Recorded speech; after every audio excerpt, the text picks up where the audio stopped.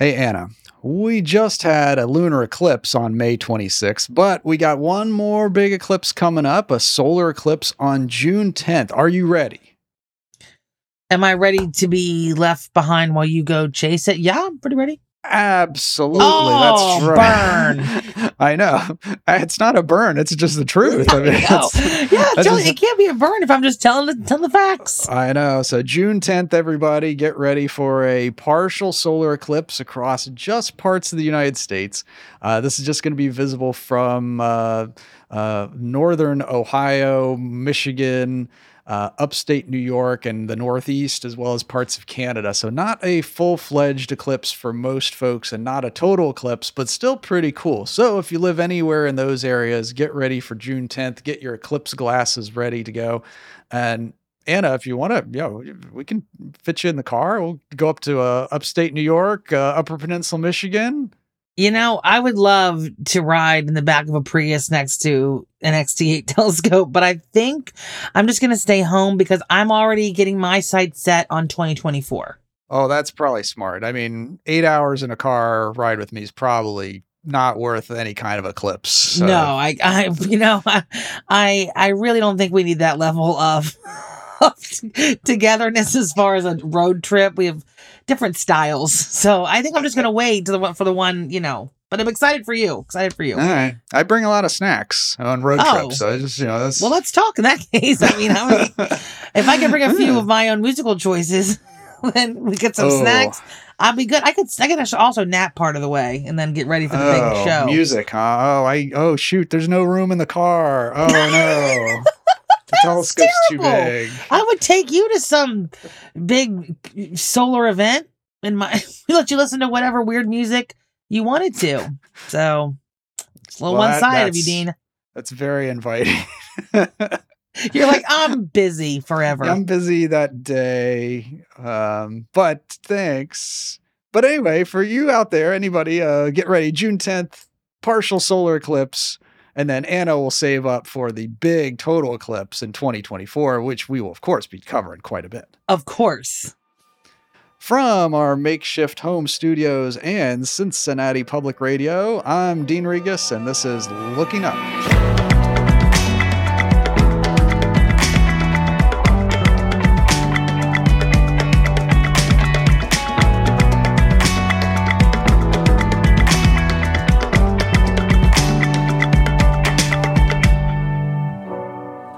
And I'm Annie Heeman, and we're both from the oldest public observatory in the United States, the Cincinnati Observatory.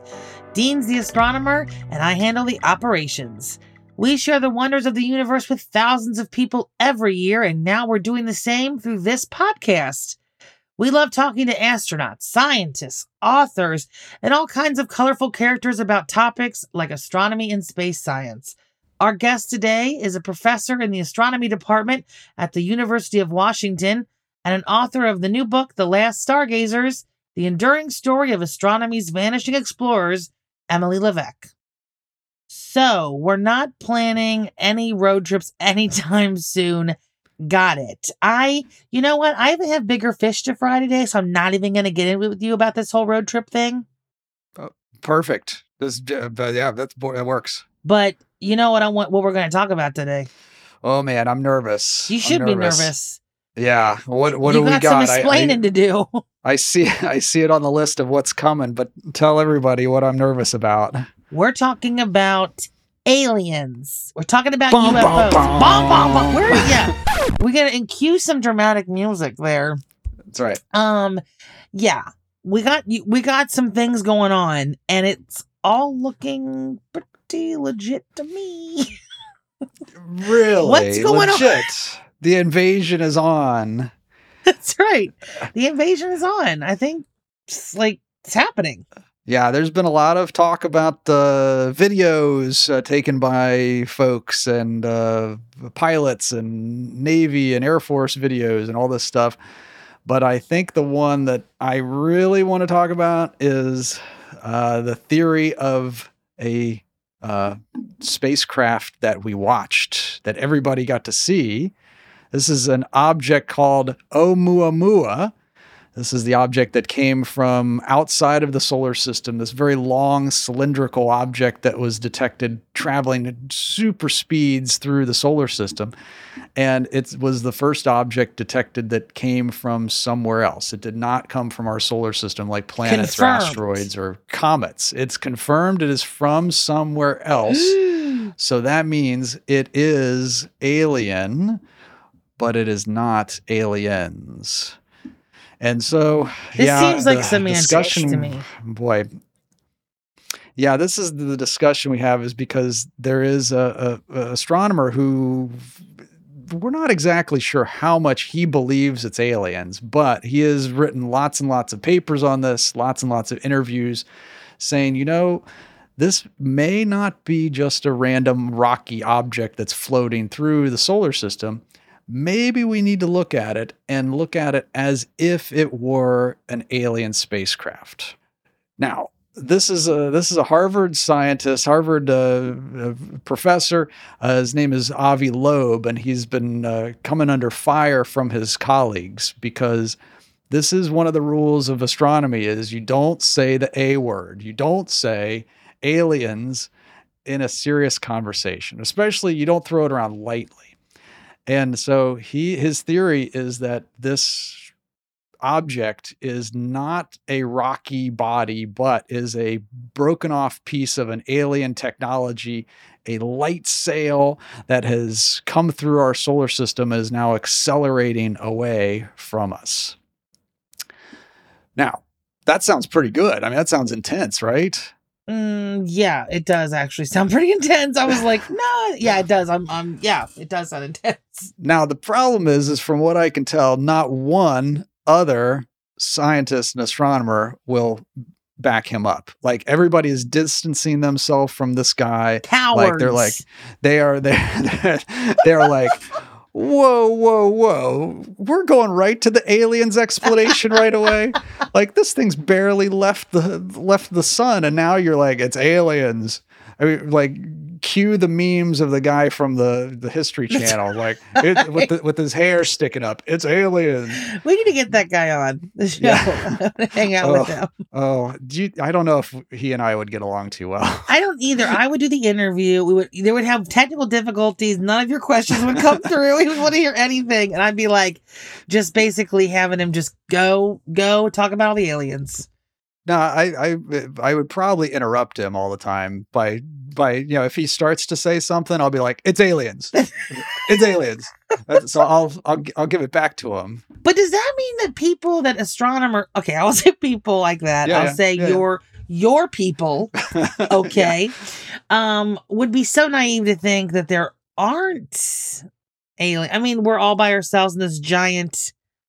Come on, Dean. Well, now that's, absolutely right on that part. Is that, that idea of, are we alone in the universe? That's a bigger question. And I don't know where people would fall on that. I think it's pretty close to 50-50 that people would say, oh yeah, there's probably alien civilizations out there. I'm glad you asked that world. Because in September, a study was released that 47% of Americans believe that there is life on other planets. It's a very vague question, but that they did believe it. So yes, you're almost exactly right. Half the people say yes, and then only 25% said they really strongly believe that there was not.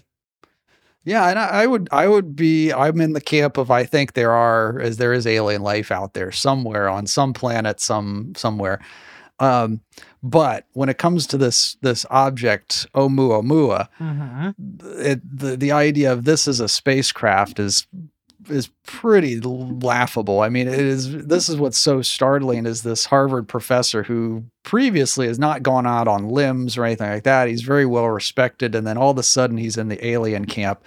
And so if this thing was an alien spacecraft, it is not a very good one. That's for sure. It's tumbling end over end over end. It's not going very fast. It's not flying? It's flying, but I mean, it's not going very fast. Okay. If it was on its way to our humble abode to get a picture of us, it would have taken forever to get here. So its journey through space is incredibly slow. If it's going to go to another solar system after this, boy, these aliens are very patient because it is barely creeping through space. I mean, we can make a faster spacecraft than this thing. So if it's a space, if it's an words, Dean. it is. If this is an alien spacecraft, it is a very poor one. I mean, it's like a Model T flying up there. We're like, So now then you could go with the reverse thing and say, well, wait a second, Dean. That's exactly what the aliens want you to think. Who are you working for? The aliens are disguising it. They're kind of like slumming through this thing to like be like, oh yeah, this is like a Geo Metro coming through, but it's really a Corvette. It's like Geo Metro. And so then once it's out of our detection, then it's going to speed away and go on out there. But that's basically going out on a very big limb. And so the astronomical community is not very happy with this professor. So the one thing that he points out is that this thing it's not going the speed that it should. If there's some kind of propellant that's happening to this. And so his idea is, okay, well, so it's sped up, or it's not slowing down as much as it should if it was just an asteroid. To which everybody else says, well, yeah, it's like jetting gas like a comet or any asteroid that goes around. And he says, oh, well, we can't see the jets of gas. And astronomers are like, just because we can't see it doesn't mean it's not happening. Don't go to the alien thing right away. And man, so it's basically like, well, hot button issue. It is a hot button issue, and we are not happy with this. Not one bit. You're the representative of all this. So you're like, our duly elected representative, Dean Regas, will be speaking on behalf of the Federation of Astronomers who say this is not aliens. That's right. Yeah. So yeah, if the two of us were appearing on a stage, he would give this very long explanation about how it's aliens. Right. And then I would be the reversed guy and be like, not aliens. Yeah.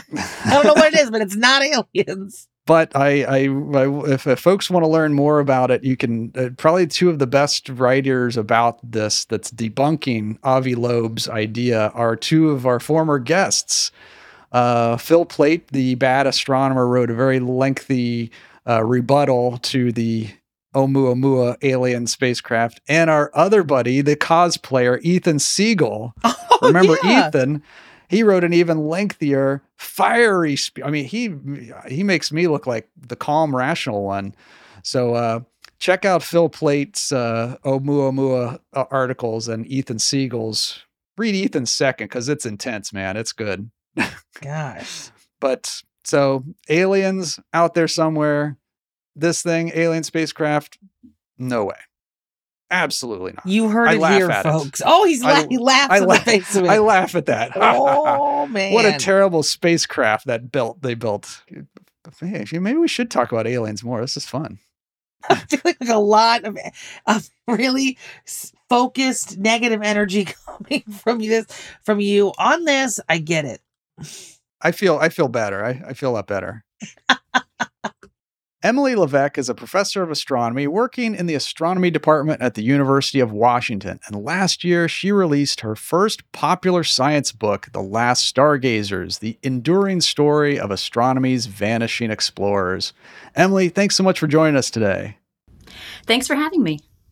So as we were reading about this, you know, when you were growing up, you wanted to be an astronomer, you kind of had this idea of what astronomers were like and what they did. And then you became one. Tell us kind of what happened after that. Were astronomers exactly what you thought they were? It was really different than what I expected growing up. So, I mean, from the time I was a little kid, I knew I loved space. I knew I loved science, and I wanted to do something around space and science, but I didn't know any professional scientists. I definitely hadn't met professional astronomers or talked to them about what their job was. So I had this very vague sense of it's probably going to be pretty cool, but I didn't know what the ins and outs of the job entailed. I kind of thought, all right, I'll spend all day, all night, all the time at a telescope. And it wasn't until I got to college and started taking classes and learning the nuts and bolts of astronomy that I learned how little time you sometimes spend at a telescope as a professional astronomer and how precious and sort of high stakes that time is. So it was a surprise, but it turned into a fascinating job. So, so is that kind of what was the most surprising thing when you were thinking about, what astronomers kind of do or what they don't do as far as that, time at the scope, or what was the kind of the biggest surprise for you as you were doing your research and learning more about the field? So when I first got into astronomy, I thought that I wanted to come at it from a very sort of theoretical and physics standpoint. And I still really love physics, but I wasn't sure that I wanted to be somebody who was at a telescope all the time. I wasn't a natural tinkerer growing up. I wasn't the kid taking apart the radio. I was the kid pulling a rock out of the backyard, convinced it was a dinosaur bone. So when I realized how much fun I was having at telescopes, I did have to learn, this is a relatively sparse part of our jobs. People will spend a few dozen nights a year at a telescope, or even just one or two, depending on what they're researching and what they're using. So I was surprised to fall in love with it, and then surprised to figure out what it entailed. I think what caught me the most by surprise is how I wound up traveling all over our own planet to study the rest of the universe. You have to go to a lot of these telescopes out in the middle of absolute nowhere for good reason. I wound up having these really amazing adventures just in pursuit of getting the data that I needed, and I never would have expected that growing up. Yeah, I think that's one of the things that folks don't realize is being scientists, you have to travel. And that's one of the greatest ways to see the planet is being a scientist. One of the perks of the job, don't you think? Oh, yeah. I can't believe some of the places I've gotten to visit and see as part of my work. It's such a great treat.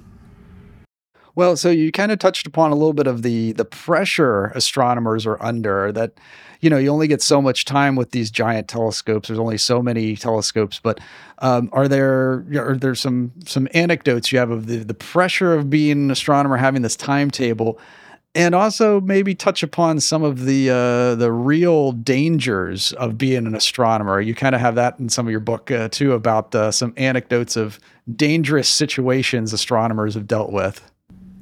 Oh, yeah. Well, it's interesting to make sure people understand just how high stakes a night at a telescope is, because we apply for access to a telescope like other scientists apply for grant funding.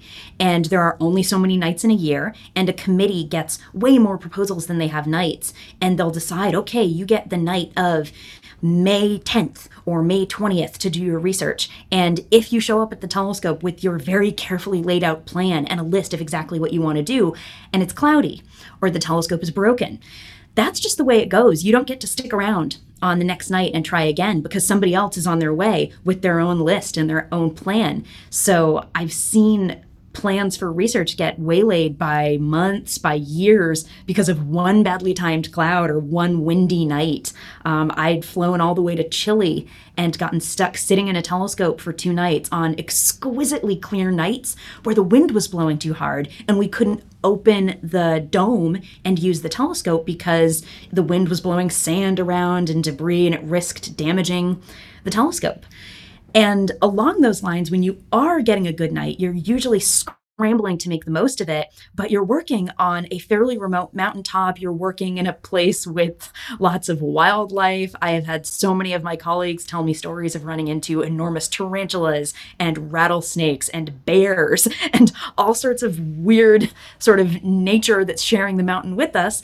And you're working in a place that's far from medical care, in really big in big buildings with moving equipment, and this can sometimes become a very serious safety risk. And it's why typically when you're working at an observatory, you'll have multiple people there, you'll have safety measures in place, because these are big, delicate, and at the same time dangerous instruments, and people want to make sure that we're using them safely. So you've written I noticed some technical books in your career, but what led you to write this book kind of along a different vein? What kind of made you want to do that? The idea for this book actually came out of discussing, what would be a cool popular science book with someone, and thinking about the stories that astronomers tell each other. The stories that are featured in the book are the stories that we all swap over dinner at a conference, or that we'll toss around while waiting for the clouds to clear, sitting at a telescope on a bad weather night. And what I realized about them is that they are entertaining, and they give people a sort of human aspect to a field that can sometimes seem really remote and kind of far-flung. And they're a way to learn about how astronomy works. People will tell stories like, oh boy, this one time I got locked in the bathroom and the telescope was running without me and I couldn't get out to stop it. And you need to understand how precious these telescopes are and how delicate they can be to understand how scary that is. Or some of the weird extremes we'll go to get our data make more sense if you understand the scientific questions we're trying to solve, explaining how black holes work or how the universe began or how it'll end. So these stories seemed like a good venue for teaching people about the universe and giving people a behind the scenes look at what our jobs are, while still keeping these sorts of familiar, ridiculous things that have happened at work tales that I'm sure everybody has told at some level. Yeah, and I think I always wonder if astronomer stories are exaggerated just a little bit. Like fishing stories. Like, oh yeah, all the weather's always a little bit tougher. I don't know. I'm suspicious of them. You think they're legit with their astronomer stories? I actually specifically asked people to tell me the story that they had heard that they were sure wasn't quite true. I interviewed more than 100 of my fellow astronomers for the book, and I mostly just wanted to get their stories and their experiences of working at telescopes, their thoughts on how the field has been changing because technology's really dramatically changed how we do our research. But I wanted to get the, what story do you absolutely don't think is true, but your advisor's advisor told it to you or you overheard it at a conference and it was just wacky, because I wanted to hear the stories that had just entered like the legend of the field. And there were absolutely tall tale versions of stories that I had to chase down to get the real answer to. Well, definitely astronomers are a chatty lot from my experience. I don't know. It's all those long nights. Like if they get an actual audience of actual humans, you got to watch out, right? Oh yeah, we'll talk about our research all day. And we do get practice, at 3 a.m. at a telescope. And I mean, our 3 a.m. conversations are the same as conversations anywhere at 3 a.m. Nobody's quite awake. Everybody's filters off a little, but you're there for a reason and you're excited about what you're doing. You're just getting tired. So yeah, we're happy to talk about our science to anyone who's interested in listening. Maybe you could just talk a little bit, kind of your experience in a more general sense with how you see the field of astronomy and space science changing for women specifically, and kind of your experience, and then what you see as far as doing kind of your research and some of the conversations you've had. Yeah, I'm really glad you asked this, because this was a aspect of the book that I very much wanted to cover, is how the field has changed and how the field is still changing. I think in 2017, something like, I'm trying to find the number. There were, women earned 40% of the 186 astronomy PhDs that were awarded in 2017. And 40% is pretty good. So it sounds like the fraction of women in astronomy is starting to get better. A generation prior, women were not allowed to be the main investigators at telescopes. Women weren't allowed to stay in the dormitories at observatories. And women did use telescopes and stay on these mountains and do amazing, groundbreaking research. They just had all these roadblocks that they had to deal with that the men didn't. And those roadblocks have been getting torn down at a very nice rate. We're also not done. 40% of PhDs awarded does not necessarily translate to a representative group in senior positions or directing the field. The number of Hispanic women and African American women is much, much lower and is still something the field is trying to improve. So it was interesting to explore how women in astronomy have been making massive, amazing contributions for decades and decades in spite of everything that was put in their way. And it's also nice to see that, maybe as these barriers drop, the representation will continue to go up. We'll continue to be able to appreciate folks for the science that they're doing and not see their gender as a impediment or a reason to discriminate against them. So it was nice to watch that change. The field is still far from perfect. I spoke to women who had dealt with issues of harassment in the field or who had been pushed out of the field, and nobody should ever have to deal with that. But I'm hopeful that everybody realizes this is a problem and needs to work on making it better. Well, Emily, thanks so much for talking with us today about your great new book, The Last Stargazers, The Enduring Story of Astronomy's Vanishing Explorers. It's been a lot of fun talking to you and, how you portray astronomers, the field that I love. It's just wonderful. So thanks so much for joining us today. Thanks again for having me.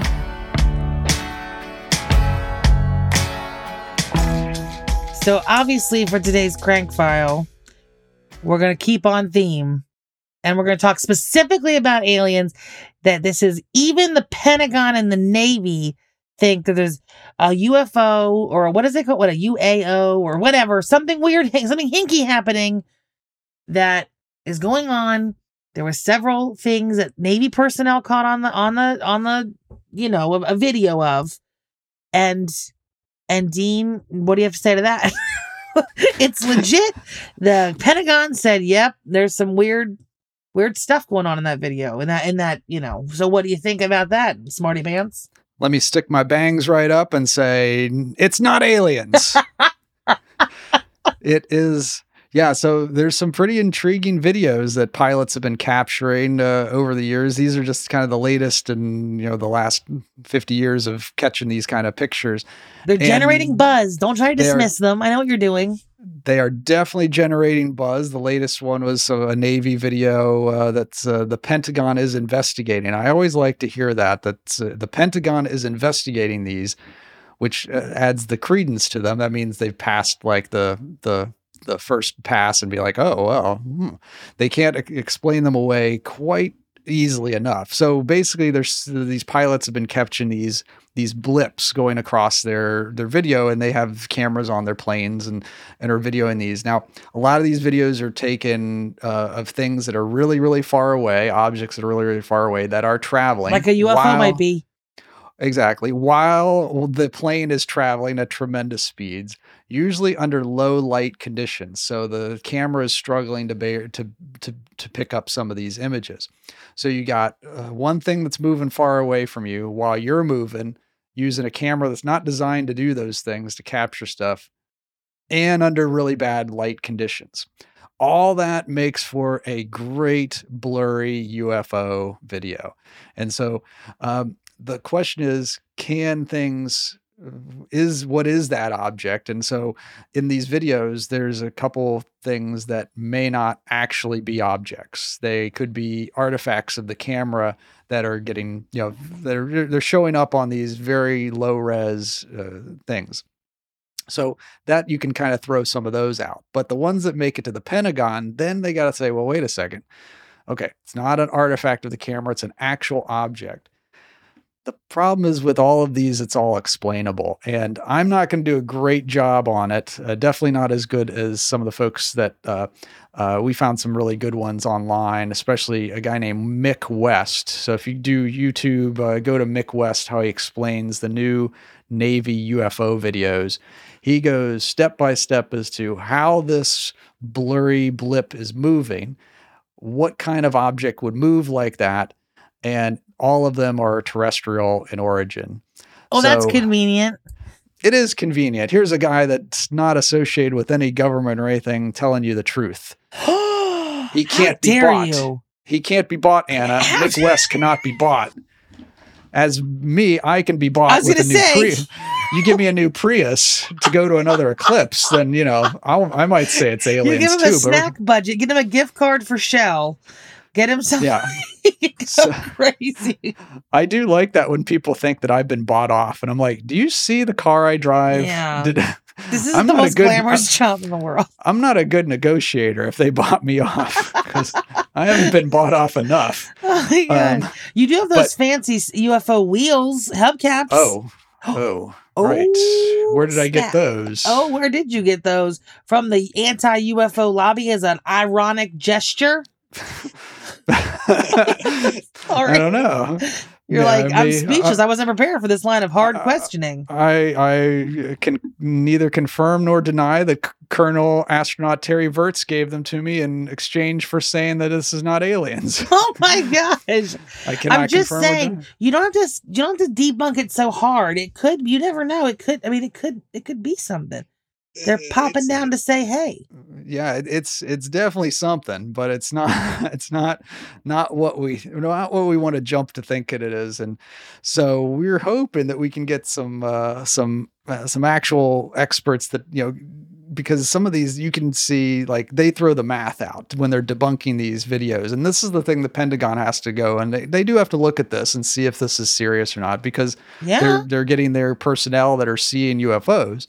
But we got to make sure to figure out to identify them, to turn them into IFOs. And the folks that debunk these can say, okay, it's simple math. The way that the angle of the camera is, the way that the object is, the really compelling videos are the ones where it looks like the object is like skimming above the horizon, skimming above the waves and that kind of stuff. So it's like going really, really fast over the waves. And he explains it's all about perspective. When you're zooming in on something so far away, while you're at such high altitude, traveling at so fast a speed, the background is going to look like it's going super fast. So we're getting fooled by the videos, and it just takes a little bit of math and technology to figure out what's really happening. And so most likely these things are just other aircraft that are passing by. So I'm giving you the boring answer, but that's what's going to get Daddy some new hubcaps. So that's how it's going to work. I think that it is upsetting how you've been willing to sell yourself out for vehicular accessories. And I'm going to wait to see what the Pentagon says. That maybe we've just blown this thing wide open. That is always the dream. The Pentagon will blow this thing wide open and we'll know everything about it. They'll open up Area 51, and then they'll open up Area 1 through 50, which we don't know about. That's what I still want to know. Where is it, Area 1? That's the real question. Agreed. That's the real question. Way to demand answers, Steve. That's also called deflecting too. That's another Pentagon technique that they've taught me. I mean, what? Where am I? Okay. They didn't teach me very well about it, but they did teach me. Yeah. If you tell people about it, what you're doing, it doesn't actually work to deflect. It actually brings the focus back on. I only went to the first 15 minutes of that one. Oh my gosh. I think we have to wrap this one up before you just get out of control. I mean, you are really grasping at straws. The van is pulled up and they're taking the hubcaps off now. It's unmarked and they're taking the hubcaps. I'm sorry. Oh, wow. Well, this has been revealing, certainly. Not aliens. Not aliens. That's the conclusion you would like to say. Not aliens. That's the nothing else. Well, that's it for this episode of Looking Up. Thanks again to our guest, Emily Levesque, for joining us today. You can find more about Emily and where to buy her book by visiting wvxu.org/lookingup. Wherever you get your podcasts, you'll find us there. If it happens to be Apple Podcasts, your rating and comments will help others find us. So thanks for helping out. And if you like what you hear, spread the word. We'd love to hear your ideas for guests or topics, including more on aliens, which are inevitably out there in the universe, and these weird UFOs. Find us on Facebook or Twitter, or email us at lookingup@wvxu.org.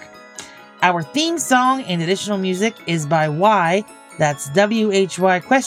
From their album Moline, courtesy of Joyful Noise Recordings and Terrorbird Media. Looking Up is a production of Cincinnati Public Radio, and not the Pentagon, obviously. We're produced, recorded, and edited by Josh Elstro. Jim Nolan provides additional web assistance. Thanks so much for listening. I'm Anna Heeman.